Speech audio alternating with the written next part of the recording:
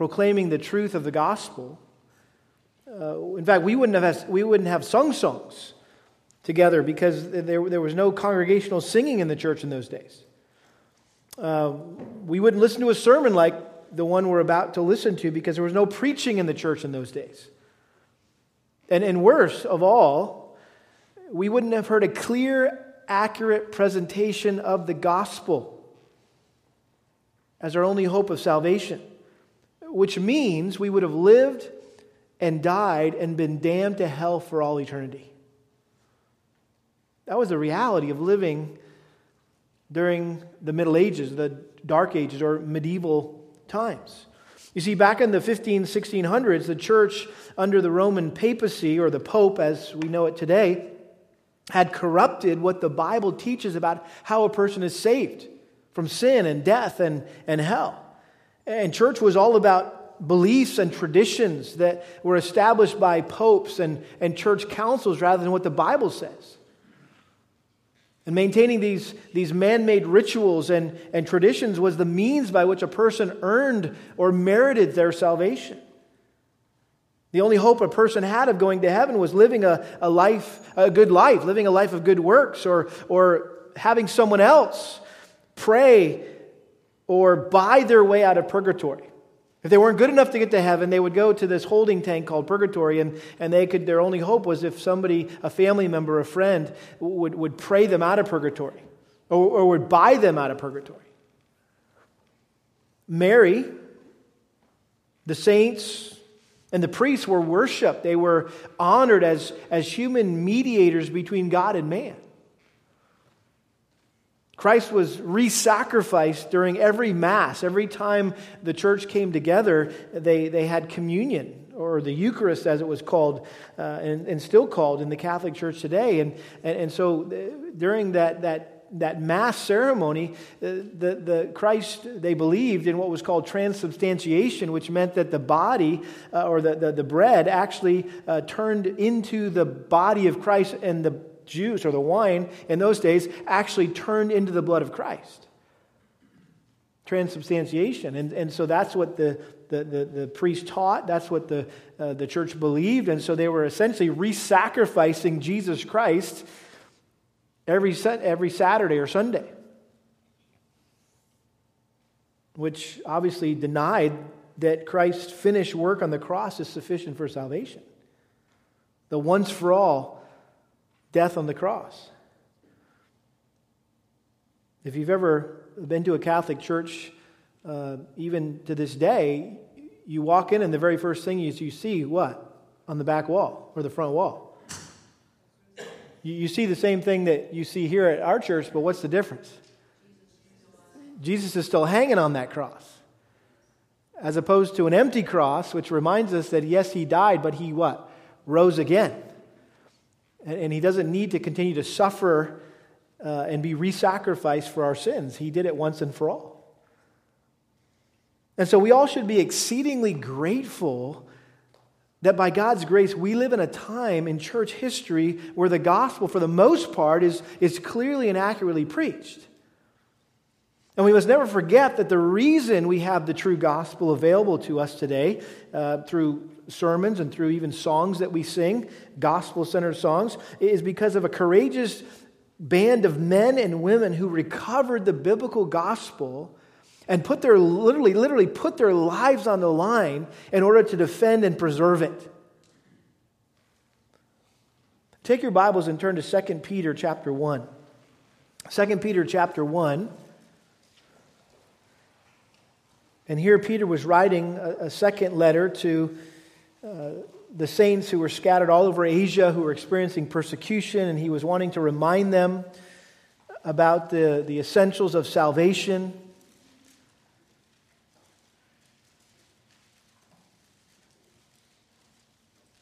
And he was talking about how they enter into eternal life through the Lord Jesus Christ. Verses 1 through 11. And then notice what he says in verse 12. This is 2 Peter chapter 1, verse 12. Therefore, I will always be ready to what? to remind you of these things, even though you already know them and have been established in the truth which is present with you. I consider it right, as long as I am in this earthly dwelling, to stir you up by way of reminder. And so Peter was simply saying, listen, I'm just always ready to remind you of these precious truths of salvation. Even though you already know them. This is nothing new. But and you've been established in these truths, that they're present in you. But I want to remind you of these things, and I want to stir you up by way of reminder. I just don't want to remind you, oh, okay, great, thanks for the reminder. No, I want you to be stirred up by the reminder of these things, of these great truths of salvation. These great truths on which your salvation is based. And I trust that that's what will happen over these next 6 weeks as we are reminded of the great truths of salvation that were recovered by the Reformers 500 years ago. This year, 2017, marks the 500th anniversary of the Protestant Reformation. All over the world, there are special conferences and celebrations being held. There's Reformation tours being offered. The sad thing to me is that not just that I can't go on one of those Reformation tours. I wish I could. Wish I could take you all with me. Let's all go on a Reformation tour. It'd be like second only to going to Israel. Some of us have gone to Israel together as a church. It's just an amazing experience. I can't think of another more amazing experience than a Reformation tour. Traveling all over Europe and learning about the history of the Reformation. But what's sad to me is that most Christians, so-called Christians, are unaware of the Reformation. And all that is wrapped up in the Reformation, unless, of course, maybe you go to a Lutheran church like I did growing up, or maybe you attended a Reformed church. If you go to any other church than those denominations, you probably don't know much about the Reformation. And what's even sadder to me is that most Christians are unaware of the theological truths surrounding the gospel that were rediscovered by the Reformers. And this is tragic, considering the fact that these truths are not only essential for our salvation, but they serve as a foundation for any true church. And over the past several decades, the current distressing state of the evangelical church has motivated some to call for a modern reformation. And if you do any reading from the likes of guys like R.C. Sproul, John MacArthur, Erwin Lutzer, James Montgomery Boyce, David Wells. These are pastors, seminary professors who are concerned about the state of the evangelical, the church. And that's a term that's often misunderstood, evangelical. It doesn't mean evangelistic necessarily. It means that you believe in the euangelion, the gospel. That's what it means. If you're an evangelical, it means you believe in the biblical gospel. What does the Bible teach about the gospel? How a person is saved? That's what it means to be an evangelical. It doesn't mean you go out and share your faith. So some people think, well, that's what it means to be evangelicals. Oh, we share our faith. Well, that's part of it. That's the result, or I guess the practical application of being an evangelical. If you believe the gospel, you want to share it. And the concern of many today in leadership amongst the evangelical church is that term has become so broad. And lots of people call themselves evangelicals who are not committed to a biblical gospel. In fact, there are some that are even saying that we need to come up with a new term because the evangelical thing, we need to leave that behind because it's corrupted. It's been tainted. It's been compromised. We need to come up with a new term, if you will, or a new label to put on those who are really, truly committed to the gospel. James Montgomery Boyce, I don't know if you know who that guy was. He was the former pastor of 10th Presbyterian Church in Philadelphia, but he was a a tremendous, I would just call him a modern-day reformer. And he passed away, I guess maybe 10, 12 years from now. But the last book he wrote was a book called Whatever Happened to the Gospel of Grace. And in fact, that's one of the books that I was going to recommend to you this summer if you're interested in going a little deeper in this study on your own of the solas, the 5 solas. This is a great book, Whatever Happened to the Gospel, Recovering the Doctrines That Shook the World. And he talks about how the church is in desperate need of a reformation today. And he says we need to get back to the truths that were rediscovered, recovered in the Reformation. And he just talks about how so many churches have become worldly and they desperately need to recover the rich spiritual heritage by repenting of their worldliness and again, rediscovering the same truths of the Gospels the Reformers did.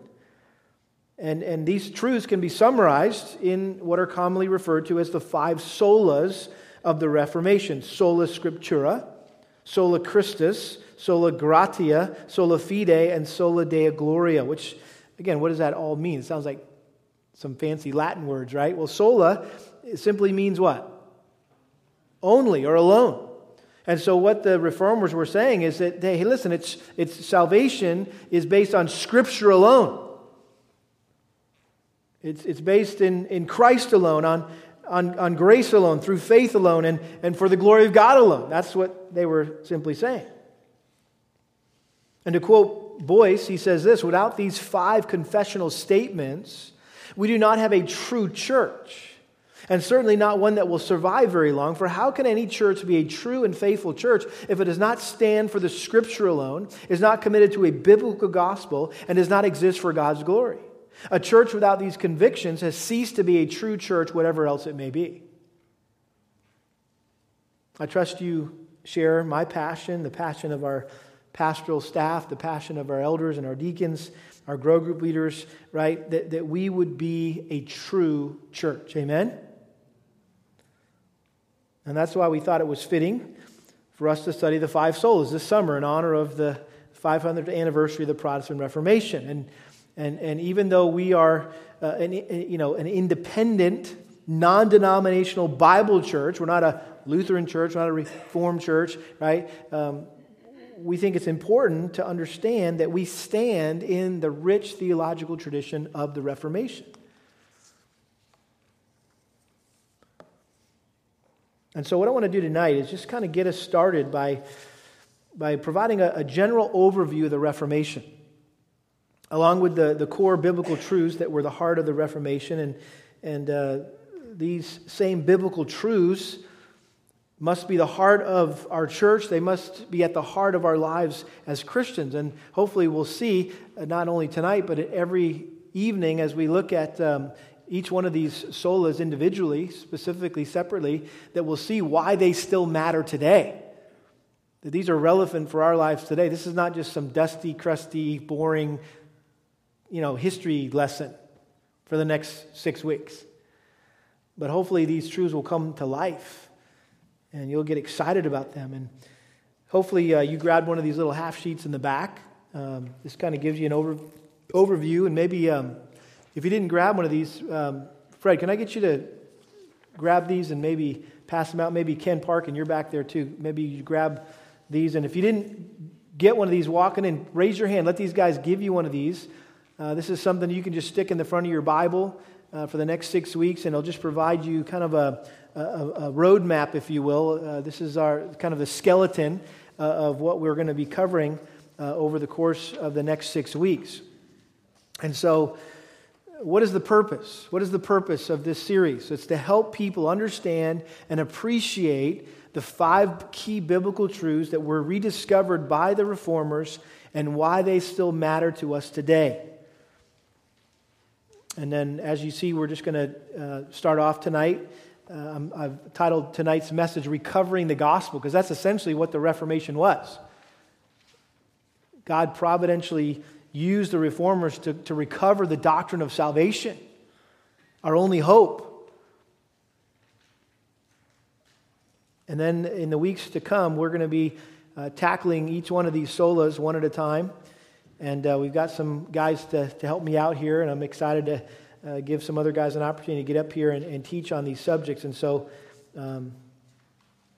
again, what's the end game here? Look at the very bottom. It is by this gospel we are saved, and it is for this gospel that we must contend in order to ensure it gets faithfully passed on to the next generation. So that's just giving you a little overview of kind of where we're going. I'll give you the big picture, right? So you can see the forest before we don't get lost bumping into trees along the way, right? So that's the big flyover. So let's talk about the Reformation. Okay, what is the Reformation?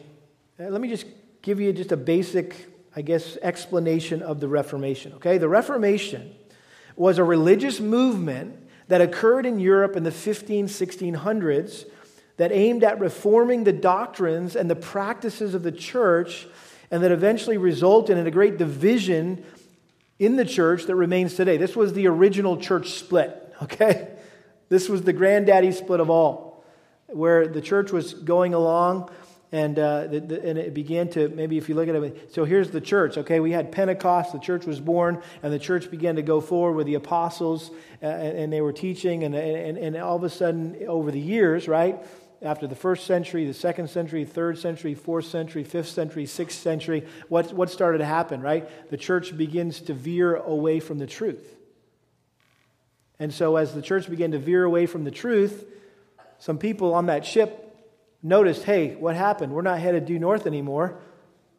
That's not what the compass says. The Bible, we're teaching things and doing things that the Bible doesn't say.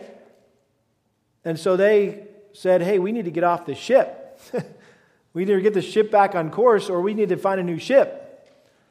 And so essentially what happened is the church was going this way and they broke off and they said, hey, we're going to get back to heading due north. It's referred to as the Protestant Reformation. And again, since its birth on the day of Pentecost, the church had slowly drifted away from the truth taught by Jesus Christ and the apostles, and ultimately which we find here in the inspired Word of God, the Bible. And by the 15th and 16th century, amidst the vast political upheaval and cultural changes, the church had fallen under the control of the Roman papacy or the Pope, and the church had become completely corrupt and heretical, teaching a false gospel, distorting the doctrine of salvation by grace through faith alone in Christ alone. A person had to do certain things in order to earn their way to heaven, and so Christ's work on the cross was no longer sufficient. And during this time, a movement arose within the Roman Catholic Church to purify the church and bring her back in line with God's Word. And those who sought to reform the church were either kicked out of the church or they were killed. And those who survived ended up starting their own churches, which eventually became known as Protestant churches, obviously because they were what? Protesting what was being said and done in the church in the day. And that's why we still even today have this division in the church amongst Christianity, if you will. You have Catholic churches and you have Protestant churches. And that's a result of this schism in the church. And according to Philip Schaff, who's a renowned church historian, he's written like 6 volumes of church history, kind of like an encyclopedia of church history.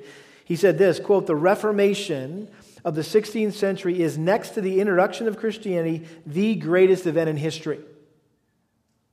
The greatest event in history. Apart from the birth of the church at Pentecost, the Reformation, according to Philip Schaff, who's the man when it comes to church history, says this is the greatest event in history. And while it was mainly a movement within the Christian church, it really impacted every other area of society. It had a profound influence on politics, on art, on literature. It's really impossible to understand the modern history of Europe and England and even America, our own country, apart from the Protestant Reformation. We wouldn't be here in America if it weren't for the Puritans and the Pilgrims, who were really at the tail end of the Reformation. They were fleeing Europe for their lives because they wanted to be faithful to the Word of God. Even in our world today, in the city of Geneva, for example, there are remnants of the Reformation, or there are reminders of the Reformation. And I'll never forget, Kelly and I had a chance to swing through Geneva on our way to South Africa one year. And we have a friend who's a missionary there. And he gave us a tour around Geneva, and we got to go to Calvin's Cathedral.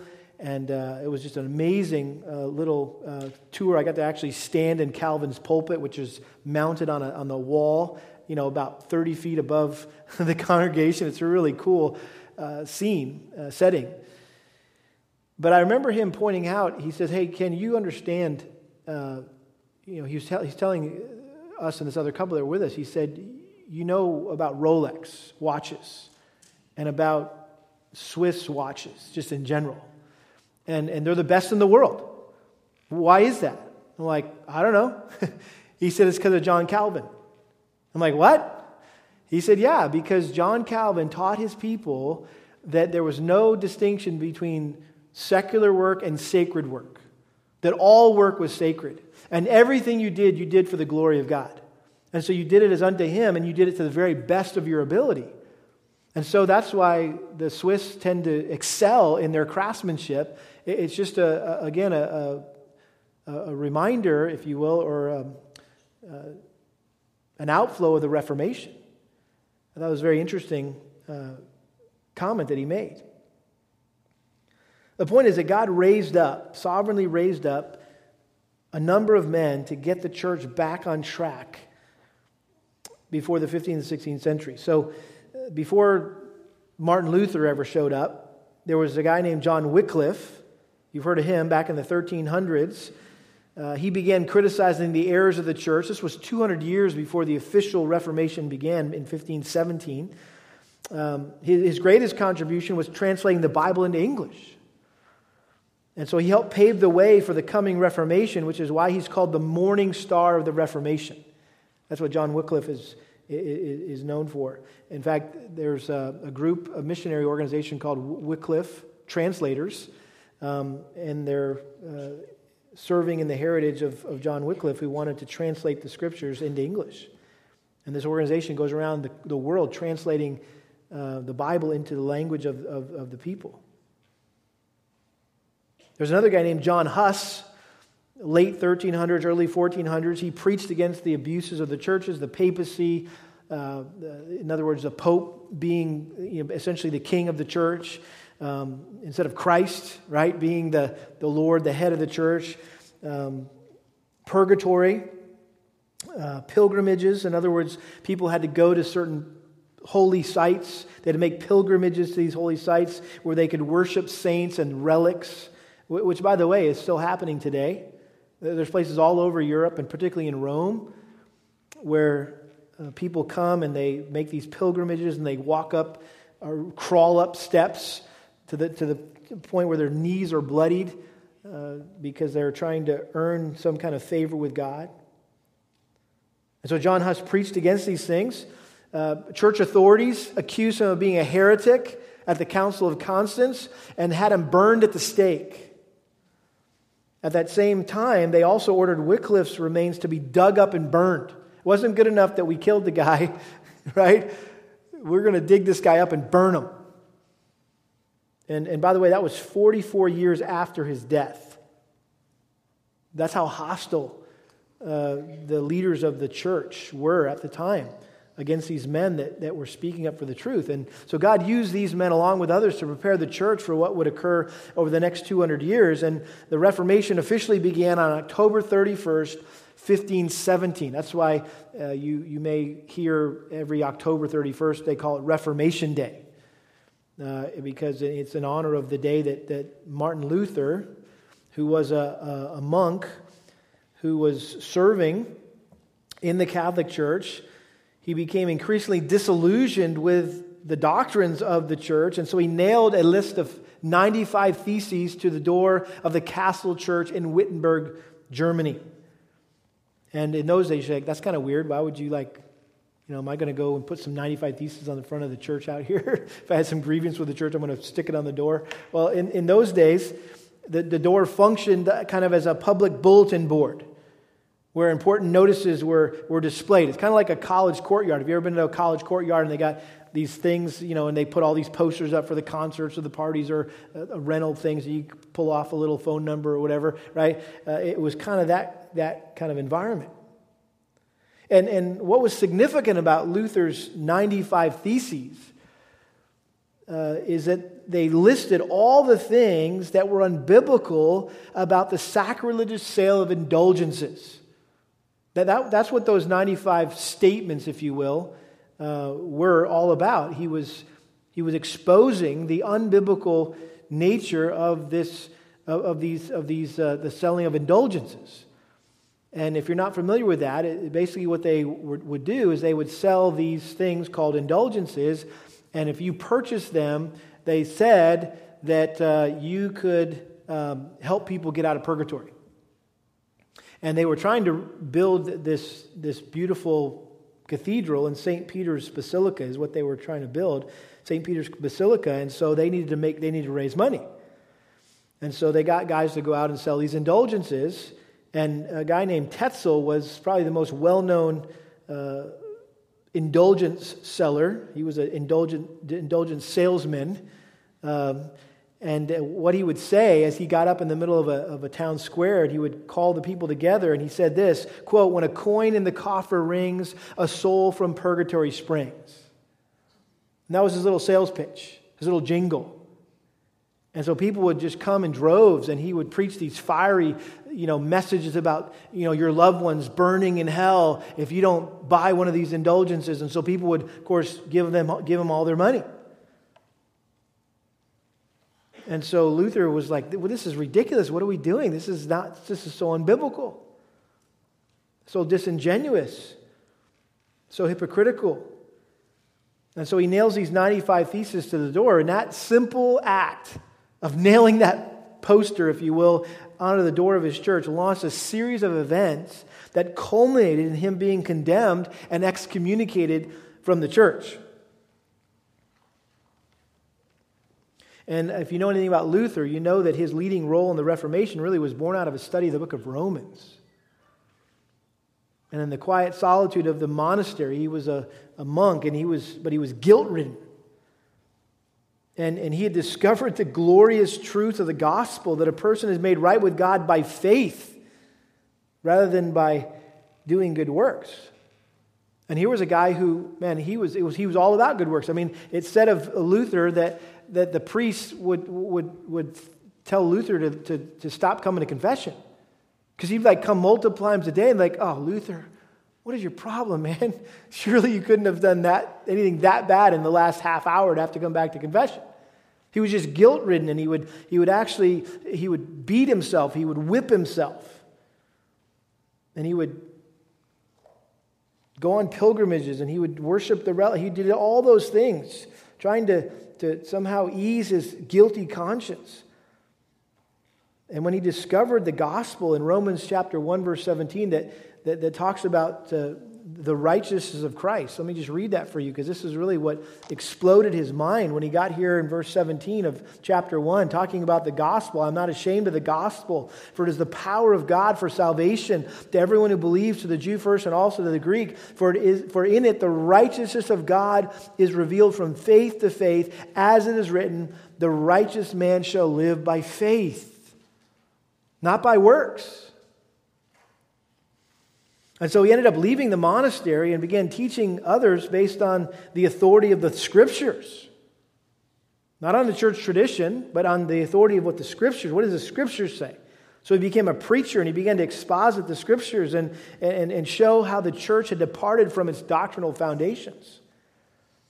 And he claimed to have recovered New Testament Christianity, namely that the Scripture teaches that salvation is by grace alone, through faith alone, in Christ alone, for the glory of God alone. And when the Roman authorities demanded that he recant of his position, he refused.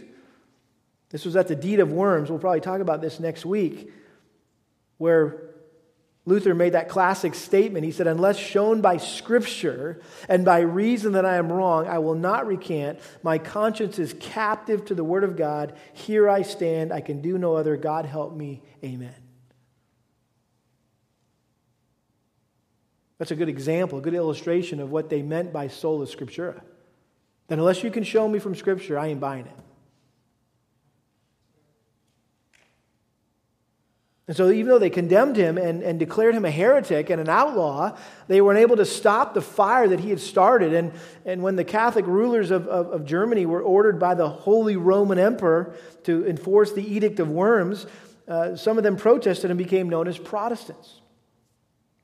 And so from its humble beginnings there in Germany, the Reformation quickly spread throughout Europe and the world, and eventually Geneva, Switzerland, replaced Wittenberg as the center of the Protestant Reformation, and John Calvin replaced Martin Luther as the face of the Reformation.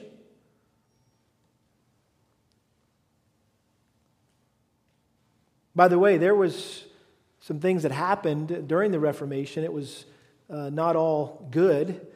And what I mean by that is Luther had to go in hiding, and while he was in hiding, some of his followers started going into some of the Catholic churches that were continuing to teach this heresy, and they would just destroy the churches. They would just vandalize the churches, and they would burn the churches.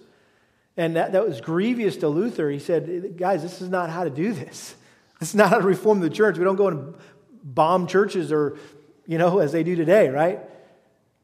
And so he was grieved by that, and that's always true. There's always seems to be, no matter whenever God raises up a godly leader with a biblical view, he always ends up getting some followers who take it too far. And so Luther had some of those. But eventually, like I said, Calvin became the face of the Reformation there in Geneva, and he was an expositional preacher. And he wrote amazing tomes defining and defending the doctrines of the Reformation. No other theologian in the history of the church wrote more extensively or effectively about biblical doctrine than Calvin did.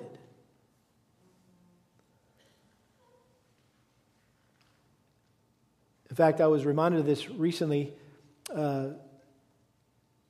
John Calvin felt like God wanted him to write and kind of be the writer behind the Reformation and put all this stuff in writing, and he was a gifted writer, and so he was going to go to, I think it was Salzburg, kind of a quiet, remote place, kind of out of the way. He wouldn't have to worry about being arrested or persecuted in any way, but he could just write.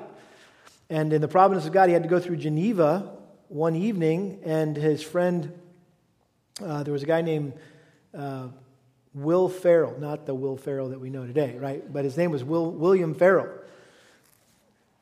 And he cornered Calvin, and he said, "Hey, what are your plans?" And Calvin said, "I'm going to go, live out my days in Salzburg and write for the Reformation."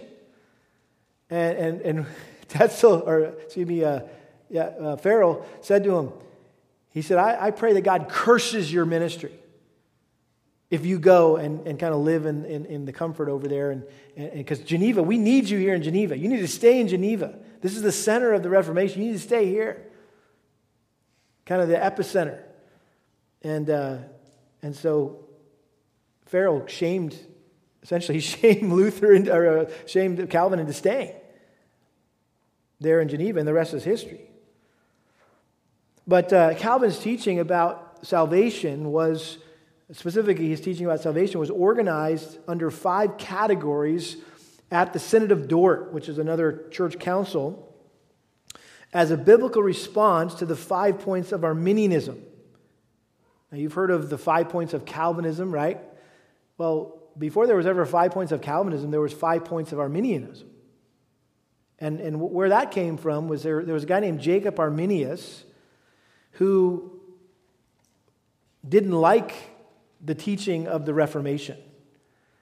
And so he was a professor at a seminary there in Europe, and he had some disciples who took his teachings and they categorized them under 5 points and presented them to the church council, the Synod of Dort, and said, we think you should accept this as the theology of the church.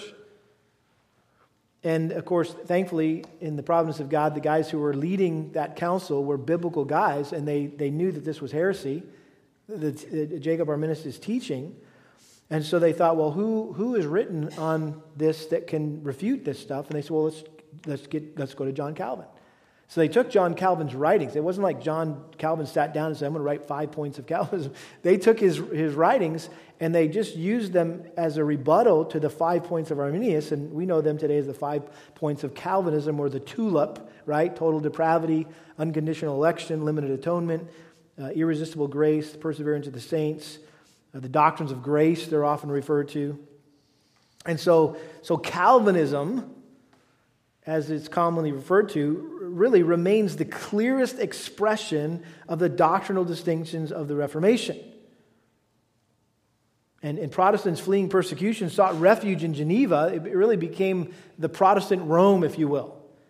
It became Mecca for the Protestant Reformation. And so a lot of these guys attended the academy that Calvin had established there. They ended up returning to their countries, bringing the Reformation with them, causing it to spread to England and Scotland and Holland, and again continue to onto America through the Puritans. And so Wycliffe and Huss built the bonfire, Luther lit the match, and Calvin blew on it. If you want to kind of think about how these guys all played a role. So that's the Reformation, just in a nutshell. Let's talk about what is Reformed theology. Okay, so if we're talking about, that's the Reformation. Okay, so what is Reformed theology? Well, again, simply stated, Reformed theology is the biblical truths related to the gospel that were rediscovered or revived during the Reformation. And while the Reformers didn't agree on every doctrine, they didn't all agree on church government, they didn't all agree on baptism. In fact, you had Luther who continued to baptize babies, and actually said that babies can believe, which I can't believe that Luther would say that. But whereas the Anabaptists were looking at the Scriptures and they wanted to finish the Reformation. They said Luther didn't go far enough. So we're going to finish this thing and we're going to get rebaptized. The way the Bible says, they heard the gospel, they believed the gospel, they got baptized. None of this baptizing babies before they can even understand the gospel. So you've got them all over the map on the Lord's Supper even. So they didn't agree on everything, but they did all agree on the essential matters pertaining to the gospel. And again, they summarized their common beliefs using these 5 Latin phrases or slogans in order to clearly distinguish themselves from the teaching of the Roman Catholic Church. So these are statements that express the fundamental grievances that they had with the errors of the Roman Church. And so the 5 solas were really the driving force behind the Reformation. And we're going to, again, like I said, take the next 5 weeks to look at these one at a time. But just quickly, Sola Scriptura simply was a statement that was all about the Bible being the only inerrant, infallible standard of faith and practice. In other words, this thing right here is the only trustworthy standard of what we should believe and how we should behave. Not church traditions, not what the popes say, not what the church councils say, not what the creeds are, not the customs of the church. It's the inspired Word of God that is the ultimate authority for everything. And furthermore, under the illumination of the Holy Spirit, the Bible can be interpreted by individual believers and not just by the church. In those days, the only guy that had a Bible was the priest. The people didn't have a copy of Scripture. And so the Reformers were responsible for translating the Bible into Latin, from Latin into English to make it accessible to lay people, not just the clergy. So that's sola scriptura. Sola Christus, Christ alone. The whole point there was that Jesus Christ is the only mediator between God and man. Not Mary, not the saints, not priests. No one can bridge the gap between sinful man and holy God but Jesus Christ. Christ interceded once for all by dying on the cross as a substitute to bear the punishment that sinners deserve, and the person and work of Jesus Christ is sufficient in and of itself for salvation.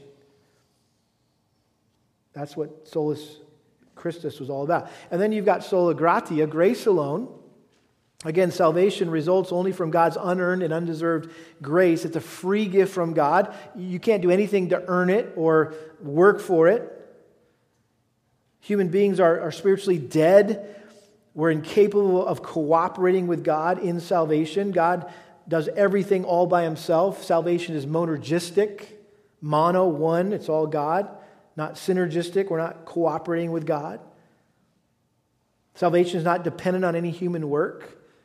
God accomplishes it all by his sovereign grace. And then there's sola fide, of course, faith alone. God's grace can only be received by faith. Good works can't save anybody. God saves those who place their faith alone in Christ's work on their behalf. At the same time, the Reformers made it clear that those who place their faith alone in Christ's work will also live a life marked by good works.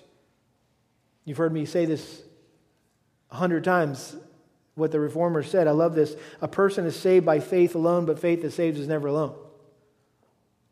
That was the hallmark of the Reformation. And this is essentially how they stood apart from the Catholic Church of their day. If you want to put it into a little math problem, okay, this was how you got saved in the church in those days. Faith plus works equals salvation. That's how people got saved. Faith plus works equals salvation. And they changed that around, and they basically said faith equals salvation plus works. See the difference? Well, when do works come into play? After you're saved. As a result of your salvation, as evidence that you're truly saved. And then you've got soli deo gloria, glory to God alone. Since salvation is accomplished solely by God's will, by God's grace, he alone deserves the glory. We shouldn't worship popes, saints, priests. Only God is to be worshiped and honored. And God's glory was the underlying motive of the Reformation and the sole purpose of the Reformers. They lived their lives for the glory of God. In fact, when they got to the point where they wanted to kind of distill the beliefs of the Reformation, they came up with this thing we call Westminster Shorter Catechism. And the very first question, this was a question and answer format to teach their kids and use as an instruction manual in the church. The very first question was what? You remember? What is the chief end of man? And the answer was what? The chief end of man is to what? Glorify God and enjoy him forever. That was the very first thing on their minds. That was at the very forefront of everything they thought, everything they did. And so the 5 solas, and I would say along with the 5 points of Calvinism or the doctrines of grace, really were the hallmarks of the Reformation and are the essence of Reformed theology. They must be central to everything we say, everything we do, everything we think as a church and as Christians. This is another book that I would recommend. This is a book that was written in honor of R.C. Sproul and his lifelong ministry. Probably no one has been used by God more to bring the church in America back to the Reformation and the truths of the gospel than R.C. Sproul. And so they wrote this book in honor of him and his ministry, and guess what the chapters are about? Sola Scriptura, sola fide, sola gratia, sola Christus, sola deo gloria, total depravity, unconditional election, definite atonement or limited atonement, irresistible grace, and perseverance of the saints. So it's 5 solas and the 5 doctrines of grace. Great little resource, kind of pulling together Reformed theology. So we talked about what is the Reformation, what is Reformed theology, and so let me just ask one more question, okay, and try to answer it. What does it mean to be Reformed? Okay, if we understand the Reformation, we understand what is Reformed theology. Well, what does it mean to be Reformed? I think generally speaking, an individual or a church that is Reformed embraces the theology that rose out of the Reformation. I think it's the most basic level. That's what we're talking about. And again, what are we talking about? We're talking about the five solas, and we're talking about the doctrines of grace. The five solas were developed as a biblical reaction to the false doctrines of the Roman Catholic Church. The five doctrines of grace were developed as a biblical reaction to the false doctrines of Arminianism. And so we need to understand why these five things. What's so special about these five things, these five solas, these 5 points of Calvinism? Well, they came as a response, as a reaction to heresy. And let's just outline and define what the Bible actually teaches about these things. And so consequently, being Reformed means completely denying Roman Catholic theology, again, which Reformed theology rose in opposition to, the five solas, and also completely denying Arminian theology, which rose in opposition to Reformed theology, which we know today as the 5 points of Calvinism. And so practically speaking, every Christian, every church is either Arminian or Calvinistic. Most Christians, most churches today would, I think, lean more towards their Arminianism in their doctrine and their practice. The minority are Reformed and Calvinistic. You would find them in Presbyterian churches, Reformed Baptist churches, a lot of Bible churches. Now, some of you might be thinking, well, wait a minute, but okay, I know our doctrinal statement here at Lakeside Bible Church, and we don't abide by some of the other Reformed distinctives like the regulative principle of worship. In other words, if you don't see it in Scripture, you can't do it. We're Sunday school in Scripture, so we can't have it. You know, we're not going to use music. You know, if all we're going to sing is the Psalms, that's the regulative principle. How about covenant theology? Basically, that the church is the new Israel. The church replaced Israel. There's not a distinction between Israel. That's part of covenant theology. Along with that is infant baptism, that we believe in, baptizing babies as part of the covenant family, just like circumcision in the Old Testament for the Jews, right? We do baptism for the babies in the church. Or amillennialism, which is a view of the end times, where the Lord is just going to come at the end. There's no rapture of the church. There's no tribulation, all those kinds of things. It's just, Christ returns at the end. There's actually no literal 1,000-year reign of Christ on the earth. You say, well, these are all kind of distinctives of Reformed theology. Well, that's true, but I think a church or individual Christian need not adhere to those particular distinctives in order to be considered Reformed.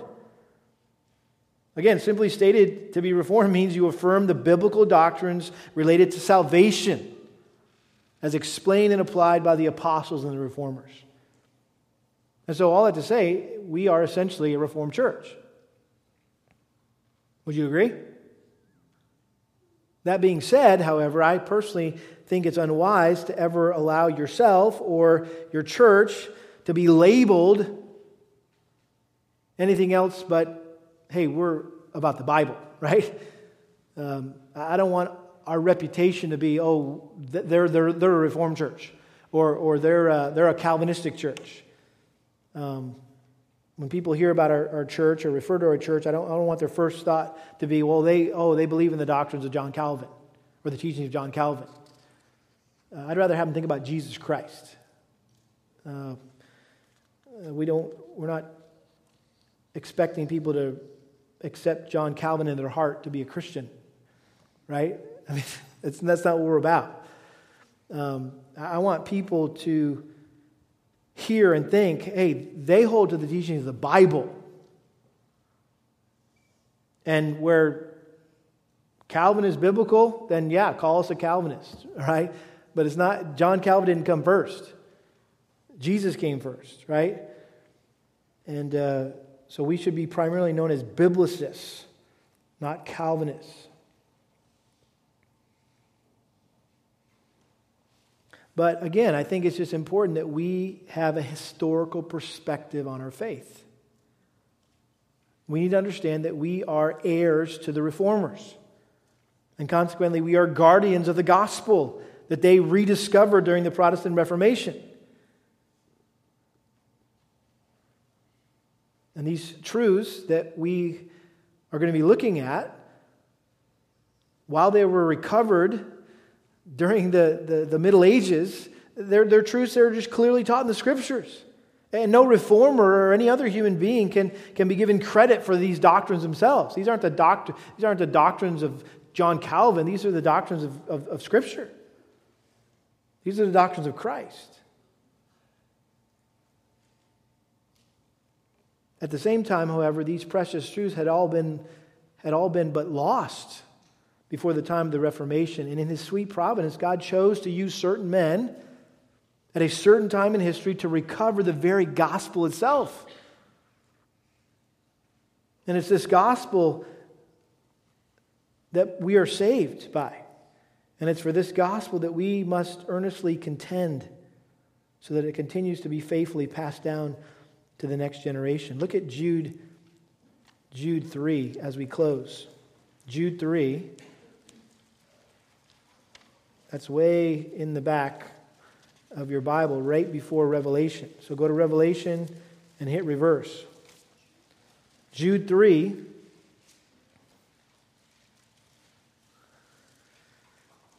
Beloved, while I was making every effort to write to you about our common salvation. In other words, I just really wanted to write to you about our salvation and just rejoice in the fact that we're all saved. He said, I felt the necessity to write to you, appealing that you contend earnestly for the faith which was once for all handed down to the saints. Apparently, the gospel of salvation was in jeopardy. And he was calling them out to contend earnestly for the faith which was handed down to the saints once for all. And we should feel an overwhelming sense of responsibility, even as the readers or the recipients of this letter from Jude. We should feel responsible to preserve the truth of the gospel for which so many before us fought and died, the prophets and the apostles and the reformers. And if you know anything about the church, if you've been, kind of keep your ear to the ground on stuff, listen, we're facing similar challenges, similar battles in the church today. There are some in the church today who are saying, you know what, the Reformation was a mistake. Should have never happened. That was just an ugly church split. We need to come back together, Catholics and evangelicals. We need to come back together and find common ground, and we agree on way more than we disagree on. And so let's come together and fight these battles against abortion and against just other social causes that we all agree on. And it's almost they're thinking that the Reformation never happened. Listen, there was a Reformation for a reason. And it seems like the church today is forgetting that. And they're like, oh, you know what, that's just church history, and that was probably a bad deal anyway. It shouldn't have happened. Well, let's just come back together and be unified.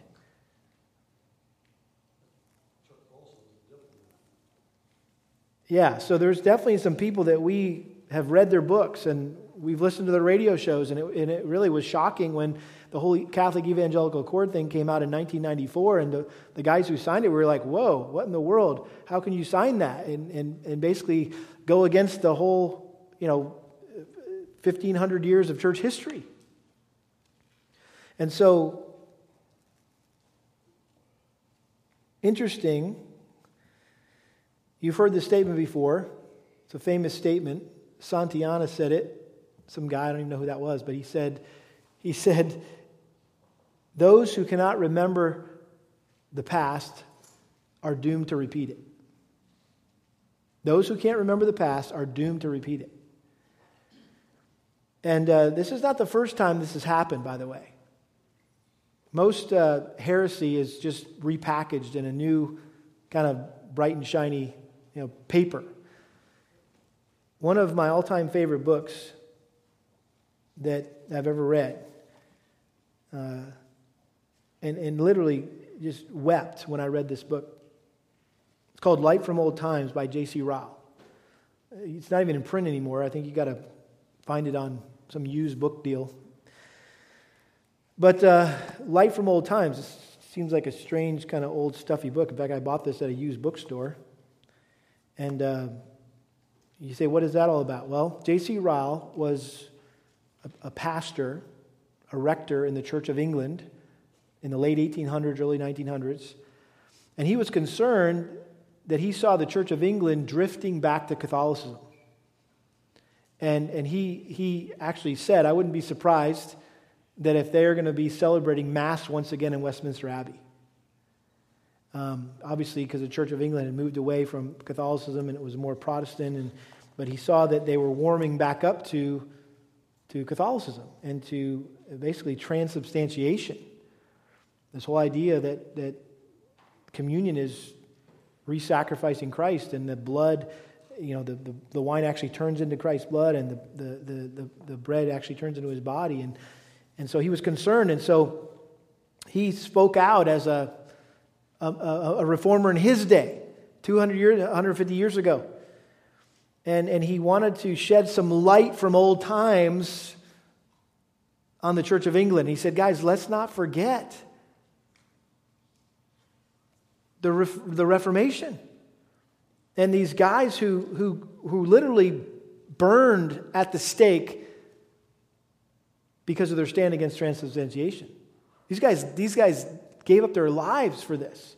And we're like cozying up with the Catholics and saying it's all okay and let's just all be one church and unified. And why were these? So you're saying these people died for no reason? And so this whole book is all about these why the reformers died. Why were they? This is the chapter. Why were our reformers burned? He talks about all the English reformers under Bloody Mary. And he just gives these little biographical sketches, and they're just so convicting and challenging to see how strong these men were who stood up for the truth. And his whole point was this is, and I'll just close with this quote. This was his point for writing this book. He said, the very life of the Church of England is at stake and nothing less. Take away the gospel from a church, and that church is not worth preserving. A well without water, a scabbard without a sword, a steam engine without a fire, a ship without compass and rudder, a watch without a mainspring, a stuffed carcass without life. All these are useless things, but there is nothing so useless as a church without the gospel. And this is the very question that stares us in the face. Is the Church of England to retain the gospel or not? And he goes on to challenge his church members and his fellow laborers in the Church of England to contend earnestly for the gospel, because the voice of the martyrs cries out to them. And it cries out to us today that we have a part to play. We have a role to serve. And as we attempt to shed some light from old times, these next 5 weeks on our church, may God be pleased to spark a reformation, a biblical truth in your heart and in my heart, in the life of this church and the life of our community. Amen? Let's pray. Father, thank you for this little trip down church history lane. Lord, I pray that while there's been a lot of facts and names and dates, Lord, that we would see past all that to the truth of your word, the biblical principles and truths of the gospel. Thank you for your grace and mercy in helping the church recover the gospel so that we could be here tonight singing about the gospel and preaching about the gospel. And we have the privilege of going out of here tonight and tomorrow and sharing the gospel. Lord, I pray we'd not take the gospel for granted, but remember that people gave their lives for the gospel. And that would just make the gospel more precious to us. And that we would just be so grateful for the gospel and how it's changed our lives. And we would just want to preserve it, the truth of it, so we could pass it on to our kids and our grandkids and share it with our neighbors and our coworkers and our classmates, Lord. I pray your blessing upon this series. I pray that you would use it for your glory and your glory alone. We pray this in Jesus' name. Amen.